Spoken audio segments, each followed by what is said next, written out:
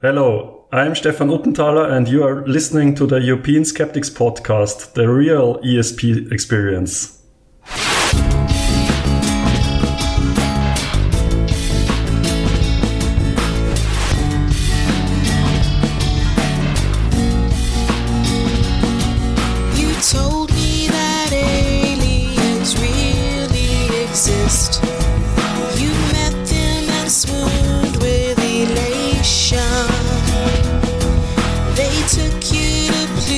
You're listening to the ESP, the European Skeptics Podcast, an independent weekly show set out to bring you news, interesting topics and interviews with people mostly from Europe, building bridges and breaking down language barriers to show the world how active and awesome the skeptical movement is in the region. This is episode 387. I'm your host, András Pinter, and joining me for the show are my co-hosts Annika Harrison and Pontus Böckman. Sziasztok! Hello. Hey son, how are you guys? It's been a while since we were all together again. Yeah, finally we're kind of seeing the usual greetings and that feels so good. Yeah, I hope people are shocked now to hear the three of us are together. Yeah. It's when you have breakfast at your parents' house. It's like there's something that's very familiar and trusted, so to say. Yeah. Yes. Well, I very rarely do that anymore. Yeah. And I don't trust the hotels where I usually have my breakfasts. Yeah, but I had breakfast with you guys and Claire. Several times. Yes. Oh, good times. Yeah. So what's the current situation? Where are you guys? I'm in Hungary currently. Oh, really? That's a shock. What? Probably not going to be the case by the time it goes out, but yes. Yeah, okay, good for you. I'm traveling a little bit this week. I'm with my in-laws. Okay. Which is just like, what is it? 170 kilometers north of where I live. Oh, okay. Nice. That's not even a great distance in Sweden. No, nothing really. Nothing. It's a bit of summer vacay. Yeah. Awesome. In that situation, we usually say in Hungarian, we jump over there. Ah, okay. I didn't. I took the car, but anyway. Right, so, and Annika, I'm at home. So you're at home. Okay, Yes. good. So, is it hot? Yes. Are you warm? Yes. There's a heat wave going on. I'm not happy. Yeah, it's a massive heat wave again. Yeah. I'm like a polar bear. I'm like not happy right now. All right. No, the same here. I'm the exception then, because just as I said heat wave, started maybe even on the recording, it started raining on the window here. So we have 17, 18 degrees. I don't know what the fuss is all about. Yeah. Wow. Fuss is all about an anticyclone that even got a name that has been sweeping across Europe, and its name is Cerberus. Cerberus, or I don't know how you pronounce Greek names. Probably Cerberus, Cerberus, yeah. Yeah. Anyhow, it's the three-headed monster that guards the entrance to the underworld, and the name suggests that it's something hell-like that we have been experiencing in Europe. And that is the case, actually. I'm saying that having been away from here in Canada, where, extreme heats are very likely this year as well. Yeah. But across Europe, in some of the European countries, the last couple of days brought about temperatures of 40 to 45 degrees even. Yeah. So it's unbelievable. Do you remember that last year? 2 years ago, 2021, the European heat record was broken by the town of Siracusa in Sicily. Yeah. Do you remember that? 48.8 degrees Celsius, which is unbelievably high. And yeah, I just saw an hour before we started recording, I saw that Rome has an official new record today. It's 41.8 degrees, so it's not 48. That's a record for Rome, yeah. That's a record for Rome, and it's so we see these records being shattered all over the place. Oh, absolutely. And it is terrible, and it's deadly. People die from this. It is really dangerous. Yeah. The European statistics show that heat-related mortality in Europe in the summer of 2022 accounted for about 62,000 excess deaths. Yeah. And the highest so far on record for that to happen was in 2003, where they registered about 70,000 excess deaths due to heat. and heat-related mortality. So extreme heat can cause a lot of health-related issues that can result in death. So that is a reality. And unfortunately, climate change is a reality as well. And, at the beginning of July, I believe on the 4th and the 5th of July, marked the world's hottest day on record when it came to the average temperature of the world, which is shocking. But not very shocking if you think about it, because heat has been accumulating for decades on end, and it's not stopping. And it doesn't seem like we are doing anything really to stop it from happening in the future. Yeah. So we're basically fucked. Yep. Isn't that a good note to start the show on? I think it's really good. Yeah, I've got one more thing that I want to add about we are fucked. And that's that German politics are taking a bit of a turn because our far-right party AfD, Alternative für Deutschland, Alternative for Germany, did make a few key political gains. They won a few local elections, 2 significant local elections. And the thing is that people are not really happy with the coalition that's making the federal government up right now. So like the Social Democrats, the Greens, and the FDP, which is the centre-right liberal party, they're pretty unpopular, and sadly makes AfD basically gain. They had like trends, not really like, not an election, but polls, where AfD is ranked second place right now. Yeah. So they're gaining ground, and I'm not happy about it. I'm pretty openly bi, and I'm pretty open, or like people that look at me can see that I'm also not the classical thin 1950s woman at home baking cookies.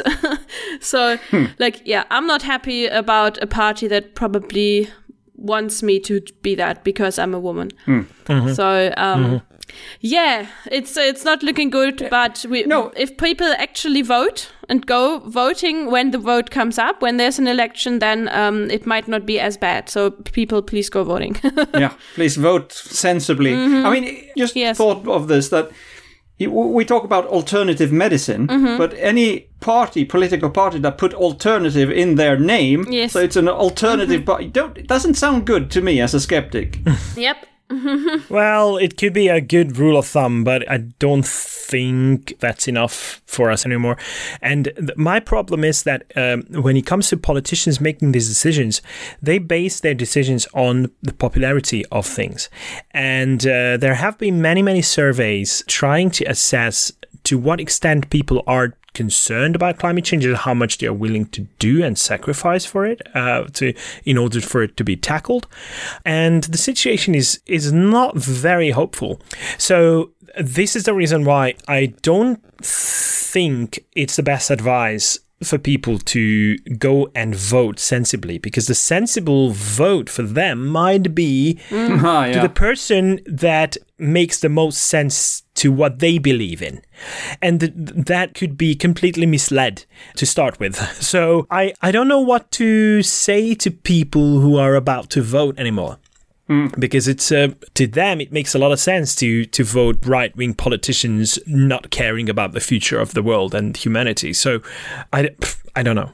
So what we can do as skeptics is to try and point out the wrongfulness of things and some ideas, and criticize some ideas, and let other people know what critical thinking could bring to their lives as a positive outcome, as a positive thing, and what they can build on. And if that doesn't help, or we cannot get the message through, there's always the method of ridiculing those people who are talking rubbish, right? And this is what some organizations do across Europe when they give out negative awards, like critical kinds of awards. And I believe one of them is Das Goldene Brett in Germany. Isn't that correct? Oh, yes. Yes. That is right. Exactly. Okay. Then we could probably bring a little bit more of a positive vibe to the show with listening to someone talking about Das Goldene Brett. What do you think, guys? Definitely. Let's do that. Okay. Let's just jump right into it. Yes. We have a pre-recording interview, so let's go. Once in a while, we interview people of interest, mostly from Europe, and today with us is Stefan Uttenthaler. So, Stefan, who are you and what are you doing? Yeah, good evening. So, I'm Stefan Uttenthaler. I'm from Vienna in Austria. And I'm a member of the Vienna Skeptics group already for quite some time, since 2011, actually. My profession is a science manager at the Technical University of Vienna. And in fact, I studied physics and astronomy. So I did a master thesis in physics and a PhD in astronomy. So my main skeptical occupation is dealing, of course, with astrology and also all kinds of legends and myths around effects of the moon. Yeah, very good. It's good to see you again, Stefan. We met in Vienna last year at the European Skeptics Congress. Exactly, yes. The European Skeptics Congress was in Vienna last year, and we also our local skeptics group contributed to this one. I think we had a skeptical pub quiz. Oh yes, and also we had a few speakers from Vienna. Yeah, I hope there was a good contribution, a visible contribution from us. Yeah, absolutely. I was very happy, and I know that you were a big part of that. We saw you running around a lot, trying to, put out all the local fires and making sure everything worked, and you managed. It went very well, I think. You are also a good photographer, aren't you? Yeah, I try. I took a couple of photos during the ESC, yes. Very good. I think most of the speakers are on the photos that I took. Yeah. You made us look very, very much better than we do in real life, and that's all you can ask for a photographer. So one reason that we have you here tonight is that we want you to tell us a little bit more about Das Goldene Brett. We mentioned it last week, and we've mentioned it a couple of times before, but we thought it's always better to have somebody who's really involved explaining what it is and why we should care about it. Yeah, thank you very much actually for mentioning it last week for the advertisement. We still need some advertisement to fill the hall in Vienna. So actually the Goldenes Brett, it's a satirical prize for people who promote all kinds of pseudoscience and esoterics. It actually exists since 2011, and we awarded it 10 times by now. There was a little break during the pandemic, but now we took it up again. Today I read this article by the UK skeptics about the rusty razor. And I have to say that actually our prize is very similar to that one. Yeah. So it's an award for dangerous pseudoscience and all kinds of misinformation and conspiracy theory and the like. And it will take place on October 5th this year. You have this big event coming up. Yeah? Yes, exactly. So it will be in the Wiener Stadtsaal. That's actually a fairly decent theater hall with about 400 places, I think. Wow. So we have 400 tickets to give away. Oh, give away? You have to pay for it, to sell, yes. Yeah, to sell, okay, right. We have a few for free also, probably the ones who actively contributed, organizing it and so on. Yeah, and the rest is for sale, and I hope that the hall will be full. Yeah, very good. So how does this work, the nominations, the process of nominating people, and how far have you come? I understand that for now it's still a big secret who will get the award, and maybe you don't even know yourself. But how does it all work? We don't even know ourselves exactly. It's because there's a nomination phase, which we hope will open soon. So there's a website, goldenesbrett.guru. It's called. Okay, .guru. Is it possible to post links sure, on the podcast? Yeah. Yes. I will give you the link. And so once the nomination phase is open, the general public can come up with nominations. They can type in names of people who qualified for the board, and also you have to justify why this person should receive it. And The nomination phase will be open until roughly mid-September. We have scheduled a meeting of the jury on the 21st of September, and then it will be decided who will receive the prize. Okay. So in the previous years, we had a couple of hundred nominations. Wow. So the jury is formed by members of the Vienna Skeptics Club. We also have people who give the honorary speech, who promote one of 3 finalists. And eventually, on October 5th, it will be made public who will receive the prize this year. Interesting. I just want to explain goldenes Brett. It means the golden board in front of the head. It's a German proverb. I think it doesn't exist in English, but it essentially says that if you're extremely stubborn or very slow in understanding things, then you would say this person has a Brett vor dem Kopf, so a board in front of the head. Yeah. So that's where the name of the award derives from. So I guess I'm struggling a little bit with that metaphor. I've heard it before, but it's From new me? to me. But Yeah. but I guess it's something also to do with that they refuse to see the real world, and that they just Yes. yeah. So people who receive the award are Fact resistant, yes. fact resistant, resistant against any kind of criticism which they face, so they're consistently resistant against any criticism, and that's why they qualify for this board. Yeah. So how do people usually react when they get this award? Usually we invite the awardees, and they have the possibility to even defend themselves. And some of them actually showed up, particularly in the first ceremonies that we had in 2011 and so.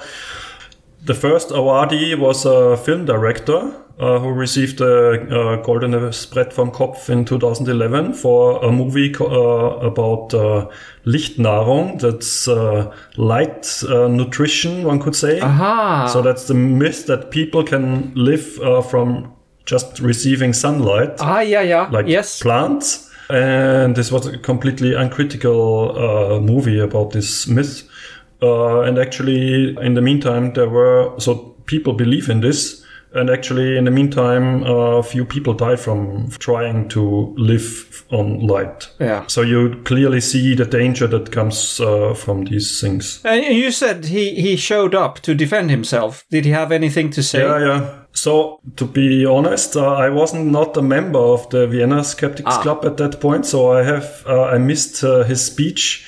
So I only know from colleagues how he defended it. It's he says he just wanted to show it and did not actually promote living from light only. Yeah. Something like this. Yeah, I can see how you can at least try to reason your way that and say that I just wanted to document the thing. I didn't take sides, but that's also dangerous sometimes. Yeah, we had a few other well-known awardees. For example, Xavier Naidoo received the prize in 2014.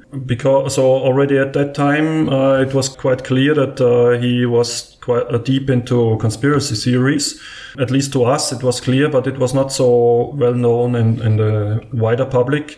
Only during the pandemic, it became quite clear that also in the general public that Xavier Naidoo was deep into conspiracy theories like this adrenochrome theory and things like this. So we were actually quite early in shedding light on his conspiracy theories. Also, there is this group of homeopaths without borders. Oh, yes. Who received the prize. Quite infamous group. They even go to crisis regions in Africa and promote homeopathy as a cure to whatever disease.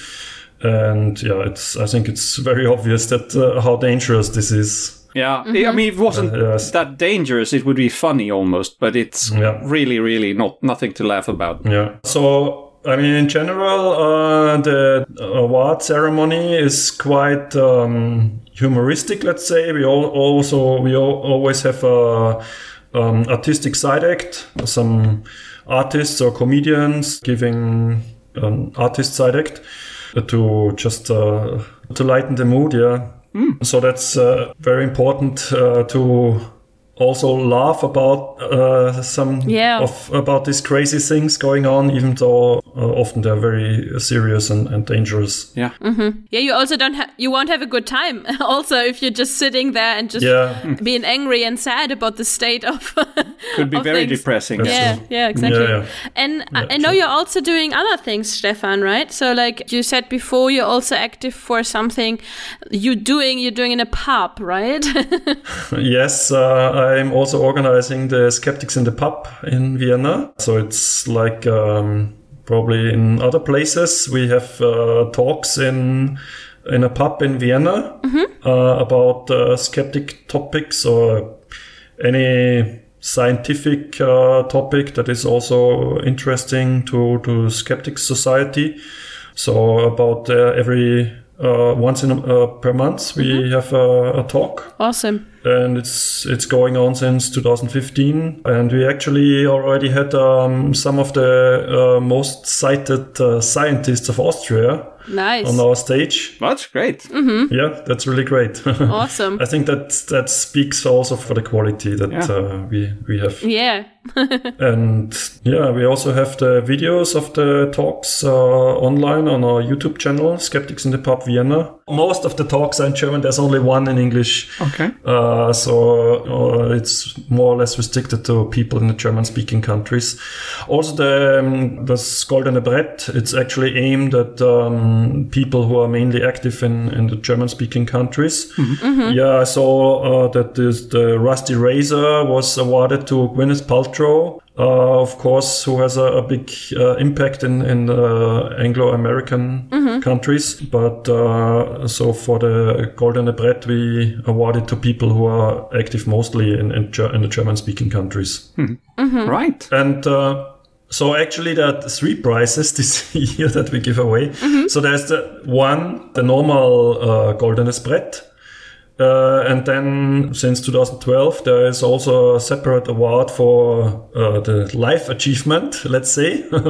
So for people who are active already for a long, long time and are consistently resistant to criticism. So one of the awardees there is Erich von Däniken. Yeah, we know him. Well deserved. Swiss writer about pre-astronautics, UFOs and pyramids and ancient astronauts and stuff. Yes, ancient astronauts. Yes. And this year there's a new award. It's a prize that will be chosen by the audience. So not by the jury, but by the audience. Yeah. Okay. Awesome. Great. So we're looking forward to how this is going. Sounds like a great time. Awesome. Yeah. So thank you, Stefan. Yeah, you're welcome. I will give you the link to... Absolutely. Just send us all the links you can think of. Also to the YouTube channel. Yeah. We'll put them in the show notes. All of that. Yeah. All right. Okay, I will. Okay, thank you, Stefan. Thanks a lot. Okay. Yeah. I thank you. I'm looking forward to the podcast. Yeah. Okay. Bye.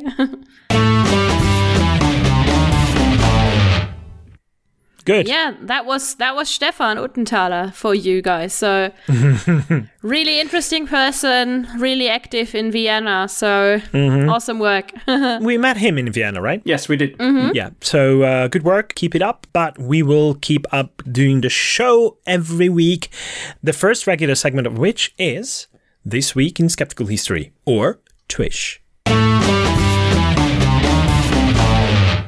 And this week marks the birthday of a Hungarian engineer and self-taught so-called researcher of something that we call live energy. Okay. But he's also a proponent of UFOs, and he's a so-called researcher of ball lightnings. And the name is György Egeli. He was born on the 18th of July, 1950. So he's a very interesting guy. Actually, I came across his name right at the beginning of my skeptical activism. because that's how well known he was. He was always on TV as a so-called expert on all kinds of things that were related to energy. And one of them was ball lightning.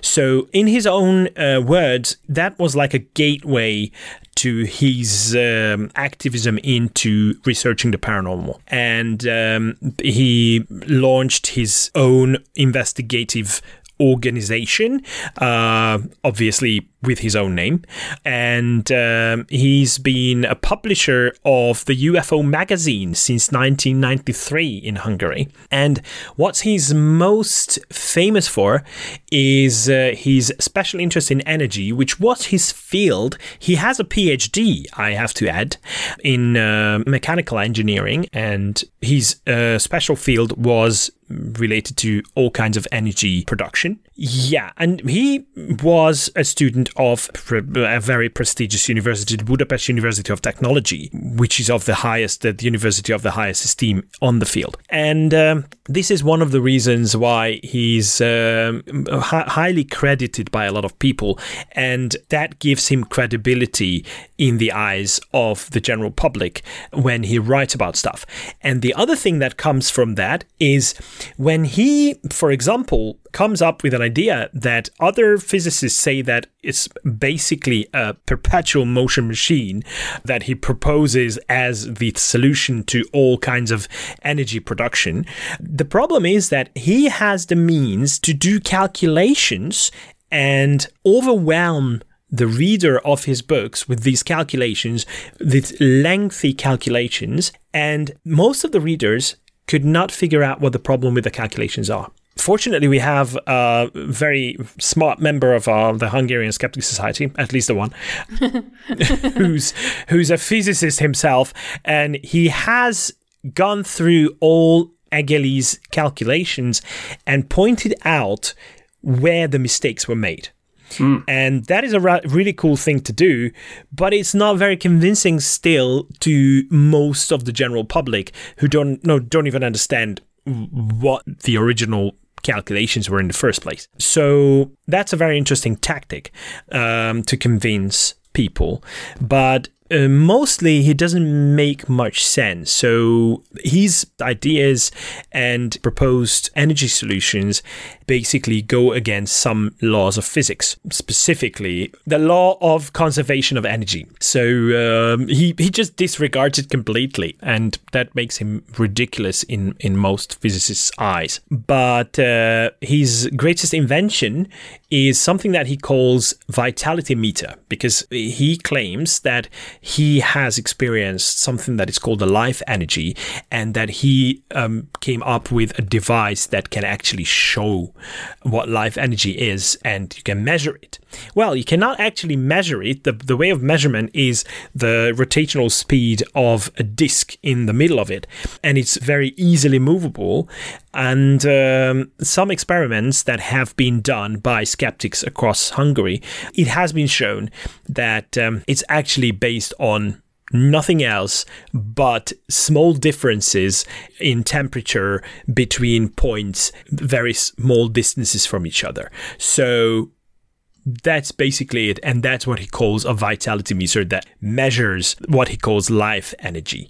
So that's the kind of guy that we used to debate and we used to deal with, but in the eyes of skeptics, it's been so highly discredited for the madness that he's been proposing that we don't usually deal with him anymore, but his books are still there on the bookshelves of even current day bookstores. So that's György Egely, who's celebrating his 73rd birthday on July the 18th. So, yeah, happy birthday, Mr. Egely. Happy birthday. But please stop talking rubbish. So, moving on, because I would love to find out if Pontus has something to poke the Pope for this week. Yes, I do. Of course I do. Then do it. I talked last week about the new cardinals that Frankie will appoint in September. Mm-hmm. Seems like there's a new controversy brewing already about one of them. This is Archbishop Victor Manuel Fernandez. I think. Yeah. Well, he's 61 years old. He's one of these new cardinals. And in addition to being a cardinal, he was also appointed the new head of the dicastery for the doctrine of the faith, which is, of course, or used to be, the Papal Inquisition. And so it's a very influential position. Lovely organization. Yeah, lovely organization, great history there, and a lot of power within the church. So, this Fernandez apparently published a controversial book back in 1995, and conservative bishops, mostly in the US, I believe, are now losing their minds about this, because the book is called, and I kid you not, quote, "Heal me with your mouth. The art of kissing," end quote. We're still talking about the Catholic Church, right? Yeah. Okay. Yeah. So it's a really progressive dude that Frankie has found to lead the former Inquisition. And I have nothing against kissing. I'm all for it. I think it's a nice thing. I think people don't do it enough. But when it comes from a Catholic priest and he wants to describe in a book exactly how and when you should do it, it leaves me feeling a little bit uncomfortable. So Fernandez claims that the book is not written from his personal experience. That's his excuse. It's like, then what the hell are you talking about? So what do you know about this? If it's not from how much more personal can you get? So maybe it's just all fantasy, but it's still very confusing. An example, there is a poem in the book which Fernandez has composed, and in translation it goes like this. "How was God so ruthless to give you that mouth? No one can resist, witch. Hide it." End quote. So I don't... First of all, it's confusing, but it's rather explicit. Attraction is going on there. Mm-hmm. And that's definitely. very strange, but also... Flirty. Very flirty. I would say Me Too kind of flirty. Mm-hmm. Don't say that to people unless you know them very well. And don't call people a witch.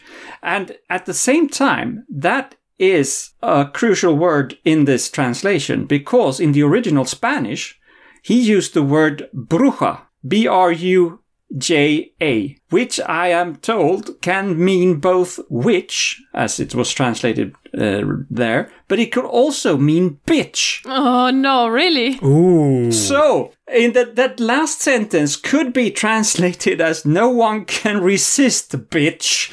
And this is what his detractors are doing now on social media. And these are detractors, these are bishops. So, there's one bishop who calls for everyone to pray for Fernandez that he would regain his Catholic faith. And this is the guy that Frankie has put in charge of the Inquisition. I'm getting my popcorn. This can be really entertaining to see how this will end. We might end up with the women having to wear burqas as well in Europe because of that. I think that's a slippery slope argument. I don't think we have to go that far. But it'll be interesting. No, they have to cover their mouths. It's important. Come on. Apparently. To resist temptation. Yeah. Do you know what my favorite ever story of resisting temptation and trying to avoid feelings of lust is? No, but maybe you should send it to this Fernandez guy. That's the story of how San Benedetto di Nursia did it, the founder of the Benedictines. Okay. So, Saint Benedict. So, he jumped into a lot of nettle, stock naked, that in order to avoid... That would distract you from your lust, I think, yes. Exactly, to avoid feelings of lust. So, if similarly hilarious ideas come about, I would love to hear about them on the account of the Inquisition. Yeah, it's a strange cult. Let's just summarize it like that. Yeah. Very obsessed by sex, and then sex is not permitted, but then they all do it. And we have to look the other way, and people are getting hurt. Yeah. All right. So thank you for poking the Pope once again, Pontus. Thank you. And that brings us to the news. And we've been talking about the fact that some countries, including Italy, has been experiencing extreme heat and a heat wave. By the way, a heat wave is a prolonged period of very hot weather somewhere in a specific location. And well, as you said, Pontus, Rome, starting this week, started to experience 44 degrees and 43 degrees of temperatures. And that is extremely high. It's a record high temperature, even for a hot city like that. And some internationally recognized news outlets started talking about that, including The Guardian, The Times, the BBC. And some of them called it. I think it's a very interesting play on the word. Rome is usually referred to as the eternal city, and now some of these outlets call it the infernal city because it's unbearable. The heat is unbearable there. Yeah, and it's like the hell. Yeah, and unfortunately, it looks like Italian, mostly government-related and thus right-leaning news outlets could only ponder on this specific thing and not necessarily the fact that there is a relation of these heat waves to global climate change and that something should be done about that. So they only focus on the political aspect of our lovely capital city being called the infernal city, and that is unacceptable and all that. So that is just ridiculous. And especially the well-known Matteo Salvini, deputy prime minister of Italy currently, well, Giorgia Meloni's deputy prime minister, who's also known for not making too much sense when it comes to scientific issues, including COVID-19 and global climate change as well. So because of the influence of the Italian government onto the reportings of right-wing newspapers, that can be actually traced back to the times when Silvio Berlusconi was in power, because he owned a lot of these media outlets and newspapers as well. So Il Giornale, Libero and La Verità, these are basically considered mouthpieces for the current government. And when you put it together with the fact that the government doesn't really do anything to tackle climate change in their own country, but on the other hand, they keep ridiculing activists, including Greta Thunberg, who actually got a very unkind nickname in Italy. I don't know if you've heard, but she's often being referred to as Gretina. Well, that's just a bit of a nickname for her first name, but... Is that like fish? No, but it sounds very much like cretina. Ah, okay, got it. And I think you know what that means. Yeah. In German, she also has an unkind nickname, which has to do with fish, like tuna fish. Oh, what does that sound like? Well, Greta Thunberg and Thunfisch in German almost sound like... Oh, yeah. That is... It's yeah, but don't expect them to be funny or smart in any way, kind of shape. Yeah. In Hungarian government-related news outlets, she's just usually referred to as the moody little girl.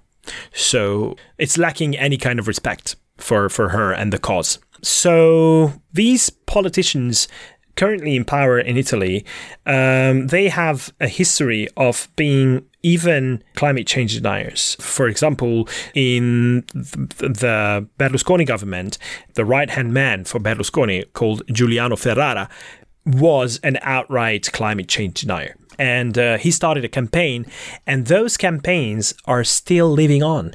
And those things are so much embedded in the society. And they talk about the actual heat and the actual fact that this is catastrophic and we have to do something about this. But they keep pointing at the European Union, and on other occasions, they just fail to explain what this is all about. And I believe that for people to be more ready to act and more ready to sacrifice things in their own lives in order to find a solution, they would have to understand the situation and what the problem is in depth. and not explaining it and not letting experts explain them to the general public and not giving them all the platform that they could is a massive failure on their side. And that, unfortunately, when you put it together with the survey from back in March 2023, Italian people are still among those who consider climate change a very serious issue, and they are fairly worried about it. In fact, Italians are currently the nation among the 7 countries surveyed in the YouGov survey where it's the highest proportion of people who believe so. Like 81% of people believe that it's a very severe issue. But when it comes to how much people are willing to sacrifice in their own lives when it comes to like changing your habits of what you eat, changing your habits of how you commute, whether you use a car or you use public transport or you use an electric car instead of a combustion engine car. These are the things that don't look really promising. And in order for people to be able to act, they have to understand what the action is needed for. And that is something that should be met with a lot more effort and a lot more resources as well. Yeah. And something that also needs a lot of resources is watching things on social media. And now you might wonder, where am I going with that? Recently, I was browsing through my Instagram feed, and not really only my feed, but also to like the suggested videos. Mm-hmm. And I found a video that probably was suggested to a lot of parents, and I'm pretty openly a parent on social media. And there they said, don't put sunscreen on your kids. It's toxic, and use oil or nothing because the sun is actually giving life and sunscreen is not good. And of course, my skeptical alarm bells rang immediately. And then I actually stumbled over this article in El País talking about the new conspiracy theory that sunscreen is toxic. And you heard it right, it's obviously not true. It's a conspiracy theory, and it's really spreading through the internet. So, as I said, already stumbled over that. And people say you shouldn't put sunscreen on you because you need vitamin D. And you can't make vitamin D if you have sunscreen on your skin. And the sun is actually not that bad, but sunscreen is toxic. And the thing is, well, yeah, vitamin D is a good thing, but having an adequate level of vitamin D in your blood does not mean you can't get certain diseases. So that's the one thing. The other thing is, if you get burned periodically, like every year or twice or whatever, then you might very likely get a certain disease. And that's just what science says, that's evidence-based. So people say you should only put like very weak sun protection factor on you, or don't use UV protection on cloudy days, and so on and so on. But the thing is, there is no such thing as healthy tanning. The sun will always burn. Yeah. I mean, like always, depending on where you are. Like, of course, winter will make it much harder for you to burn. But yeah. The culprit here is ultraviolet rays. Yes. So the sunlight is made up of a lot of different wavelength rays, but it's UV that is harmful because it's mutagenic by nature, which is a problem for life. This is why we currently believe, based on what we know of the history of life on Earth, that life could only leave water and start gaining ground, well, quite literally, on the ground when there was sufficient levels of oxygen for ozone to start forming. And without that... So life was already running away from UV rays? No, it could not survive outside of the water because the water could shield it enough so that the mutagenity of the UV light could not have such a devastating effect. Yeah. And oxygen that used to be toxic to life became an important part of forming that outside shield of the atmosphere. But the other side of this is that, yes, the same UV rays help the production of vitamin D. So the synthesis is triggered by the ultraviolet rays. So that is very important. but it's always about the dosage. Yes. So a certain level is required, but if you overshoot, then you'll just have that very high mutagenic effect that can easily lead to skin cancer. So yeah, exactly. Whoever says otherwise doesn't know the fact. Yeah, and the thing is that what they also, the argument that they use is our ancestors 150 years ago or longer ago were clean of chemicals, did not use sunscreen, and were never diagnosed with level 3 melanoma, and they lived happily and... Until the age of 42, on average. That's what they don't say. So they say sunlight isn't toxic, sunscreen is. And yeah, that actually really makes me a bit of bellyache because, like, just imagine if I wouldn't be a skeptic, and I also wouldn't be a skeptically minded person, but just an insecure mum sitting at home on her phone, flipping through Instagram, and then I see this video and telling me, like, don't put sunscreen on your kid.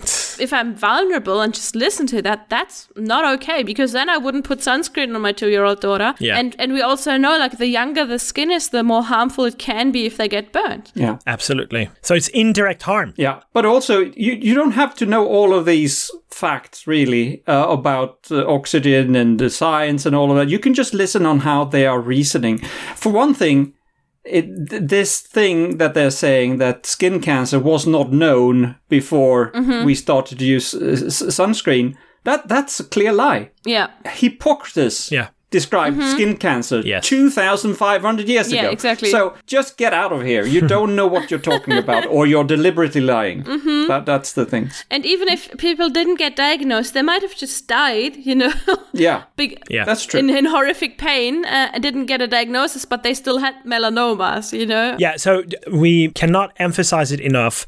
Please do not take medical advice from a skeptical podcast, but also not from fitness influencers. Listen to experts when they say that sunscreen is important for the health of your skin when you go outside. And the other thing is, please, when you notice anything on your skin that's unusual, please go to see a dermatologist and have it checked up. Have it checked out. And an expert is a medical person, not someone on Instagram. I also wanted to add.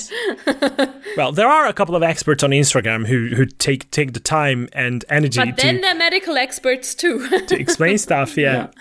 Right. Yeah. Okay. Yeah. Speaking of science, I mean, we are big fans of science, and we're also big fans of Retraction Watch. Oh, yes. Which is the website that keeps track of all the retractions of scientific papers that turn out to be factually wrong or built on falsified data or sometimes are outright fraudulent. So it's a very important function that they have, and I'm glad somebody's doing this, documenting all that. You can go there. It's all in one place.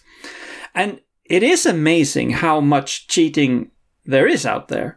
Even if we must remember, of course, that the very large majority that is published is very good. We don't want to send the message that you shouldn't trust scientific papers, but there are scientific papers that are wrong. And there is in particular a German anesthesiologist called Joachim Bolt that for a long time he was regarded as one of the top names in his field. And his claim to fame was that he developed the method of using colloidal hydroxyethyl starch, or HES, to boost blood pressure during surgery. And that is apparently important. I don't know, but it must be. However, there was a meta-analysis of trials that excluded his data and just looked at other research. And they found that all the intravenous use of HES was associated with a significant increased risk of death and acute kidney injury compared with other operations or other solutions. So it turns out that this Bolt guy was basically lying. And all his papers were built on fabricated and fraudulent data. He has recently been stripped of his professorship. He's no longer a professor. And he is under criminal investigation for possible forgery. And very recently, an additional 20 of his papers were retracted, and now he has become the person with the highest number of retractions ever.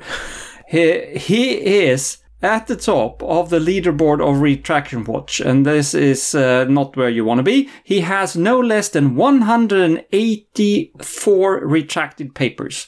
That's a world record that I hope nobody is going to repeat.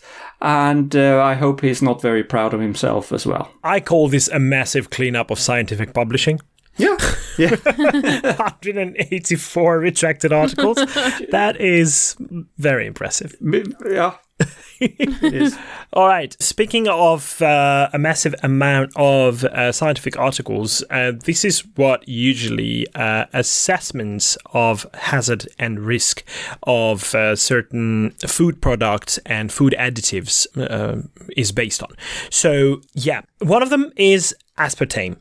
And 2 episodes ago, on episode 385, we talked about the leaked information that the International Agency for Research on Cancer and the World Health Organization and the Food and Agriculture Organization Joint Expert Committee on Food Additives were considering putting aspartame, this very widely used artificial sweetener that is used in various food and beverage products, into the classification of possibly carcinogenic to humans, which is the IARC's group 2B. That means basically that it is limited evidence that is available to support this notion that it might be carcinogenic, but there is a possibility. So I kind of believe that this was the reason behind the leakage of the information, that the pushback from medical science and food science and all that could lead to these organizations rethinking putting it into this category, but unfortunately it hasn't happened. So why I'm saying is it's unfortunate is because there is a craze right now. Since then, the number of articles discussing this have skyrocketed. And the other thing that I've seen happen since the publication of that piece of information is that products are being advertised on the basis that they don't contain aspartame. And we have to mention here that the acceptable daily intake, which is called ADI, has still not been changed. And that is about 40 milligrams per kilogram of body weight. And that means that in order to achieve that amount of aspartame in your body, you would have to consume about 23 cans of soda that contains aspartame, and nobody in their right minds does that. So I think it's safe to say that we're still safe, especially considering the fact that this has been in food and beverage products since the 1980s, and it is probably the most widely researched food additive out there. And if it's in the limited evidence category, then we should really not focus on this as the most urgent problem that we have to face. Yeah. One effect of this is that people are electing not to you don't want to drink your Coca-Cola Light anymore, right? Because you fear the aspartame, and then you drink the sugar, the sugary one, normal Coca-Cola with sugar. And we know how dangerous it is to, yes, you know, if you drink 2 liters of Coca-Cola, that's a lot of sugar. And you can drink, if you have 70 kilos, I think you can drink about 5 liters of light soda without getting to the limit of what you can safely drink every day. Yeah. So don't choose sugar instead of aspartame. Mm-hmm. If you want to choose water instead, that's fine. That's very harmless. But don't choose something that's more dangerous. Yes, and just a quick follow-up from episode 384, where we talked about a German Heilpraktiker who gave out fraudulent, forged COVID vaccination passes. He actually got put in front of the court now, and his legal sentence is out. And he has to go actually into jail for 4 years and 3 months. Mm-hmm. He was a very absurd person in front of the court. He apparently crafted his own tinfoil hat for that. And the thing is, he did this in 96 cases and in another 102 cases outside of a pharmacy. So he got a very strict, very strong sentence, but also because he was very well known in front of the law. And he also has to pay for the legal processes. So yeah, good. There you go. That's your update. We welcome it. All right, and that brings us to the end of the news segment, but we still have to find out who's been really wrong. Yeah, and I think this is probably one of the most well-deserved. And it actually had so big waves that my favorite and private Australian, Scotty, actually was like, hey, do you want to talk about this on the show? And your private Australian, yeah. I like that. Okay. And I've got my very own. And yeah, he said like, hey, you should talk about that on the show because that's making waves. Mm-hmm. And he's right, of course, because I'm talking about Uri Geller, who had an article out about him in the New York Times where they said, and I'll just quote, the end of the Magic World's 50-year grudge. In 1973, Uri Geller claimed to bend metal with his mind on live television. Skeptics couldn't beat him. Now they've joined him. End quote. So what do you think about that? I would never join Uri Geller in anything. WTF. That's what I think about this. Such a fraud. Mm-hmm. Yeah. It's like, do they mean beat as in exposed as a likely fraud? Then, well, yes, skeptics have beaten him. Among that, James Randi, Mark Edward, and so on. And we also have, like, you can't also mix up the magic community with the skeptical community. Yes, there's a big overlap. Houdini, as I said again, James Randi, Penn and Teller, Mark Edward. There are a lot of skeptics that are also magicians. Like, yes, but they don't claim to have special powers. Exactly. And we have also many skeptics who have laughed about that article a lot. For example, DJ Grothy or Steve Novella. And I have to say, like, yeah, they're doing right in savaging this article because it's a bit laughable. So yeah, and it's just really like, it's not like we're holding a grudge, or that, which is also wrong what they say in the article. Like we're not holding a grudge. It's the skeptics have a conscience, and that's why they're like, you shouldn't prey on vulnerable and hurting people, being this type that Susan Gerbic calls the grief vampires. Yeah, you know, it's just that you shouldn't do that. Yeah. That's what we say. Also, this article also tried to make light of what Uri Geller has done, and say it's not that bad, it's entertainment. So, well, tell that to, he has made a living on this. Yeah. He has promised big oil companies that he can find oil or minerals or stuff with his mind and gotten millions for that. Exactly. And that's fraud. I mean, I have no particular sympathy for oil companies as such, but he is a fraud. He tricks people into giving him money because he says he has special powers. Yeah, and I mean, like, I almost would have given out the award to the 60-year-old caretaker in Italy who fondled a 17-year-old girl, and the court didn't say that wasn't sexual harassment because it was less than 10 seconds. So I was almost tempted to give that out, but that doesn't have a skeptical angle. So, of course, I had to give out the award to the New York Times for misunderstanding Uri Geller and not seeing what a fraud he is and claiming that we joined him. So, like, no, we didn't join him, and here's your award, New York Times. Yeah. For being really wrong. And it's well deserved. And Uri Geller is wrong, but supporting him that way. What is it anyway? Is it like a weird comeback? He is one of these unsinkable rubber ducks. For some reason, he always tries to make himself... I doubt that this came out of nowhere. I think he somehow prompted something that generated this article. Could be part of a campaign. And if someone is wondering why it's on the European Skeptics podcast, it's because Uri Geller is an Israeli-British citizen. Yeah. And he was born in current-day Israel. Yeah. By the way, he has Austrian Jewish and Hungarian Jewish background as well.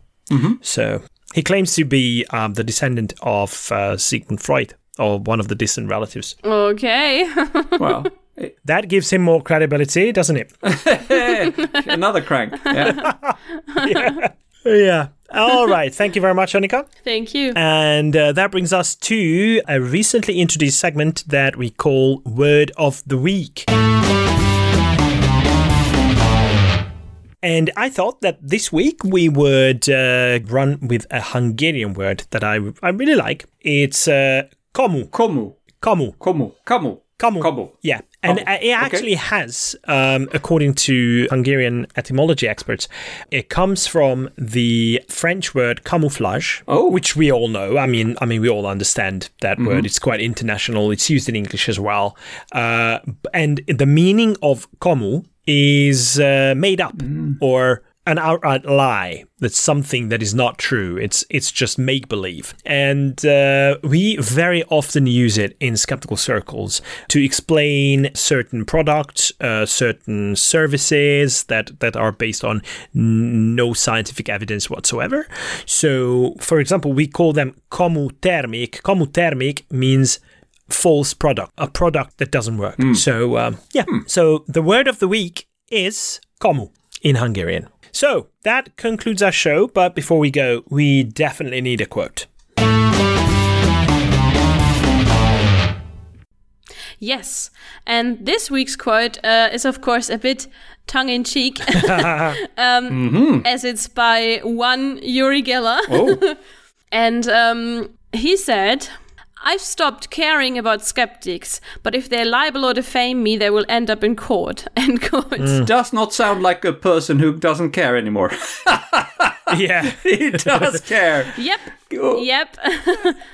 So I'm skeptical about But I that. think it's quite an old quote from him, but still, he did say it. And he did do that, actually. So he went to court on a couple of occasions.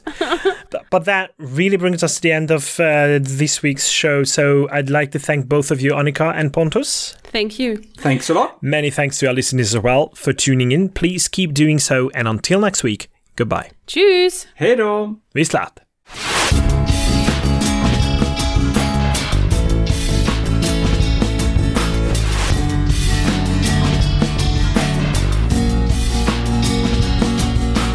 Told me that aliens really exist. This has been your ESP experience. The show is produced and recorded by the ESP.eu. Join us again next time, but until then, please send your feedback, comments, or death threats to info@theesp.eu. We would also love to hear your ideas and suggestions regarding future episodes, as well as news from your country of residence that might interest others across the continent. If you have a local event or organization to promote, please don't hesitate to let us know, as we are more than happy to help. All music in the program was written and performed by Keisha J. Gray and George Shrub and is used with their permission. Please check out our webpage at theesp.eu, follow us on Twitter at espodcast_EU, and like us on Facebook. I don't know how you can believe.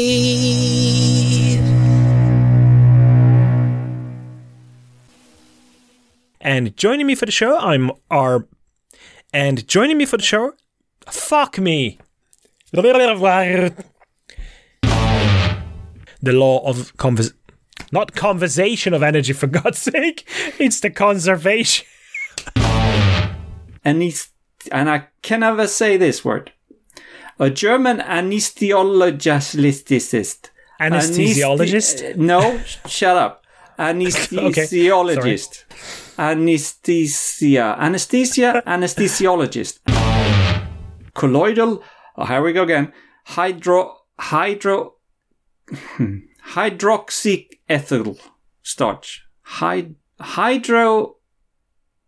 is that? Hydroxyethyl. the intravenous, I can't say all the fucking hard words today. Intravenous. Medical science is full of these. Yeah.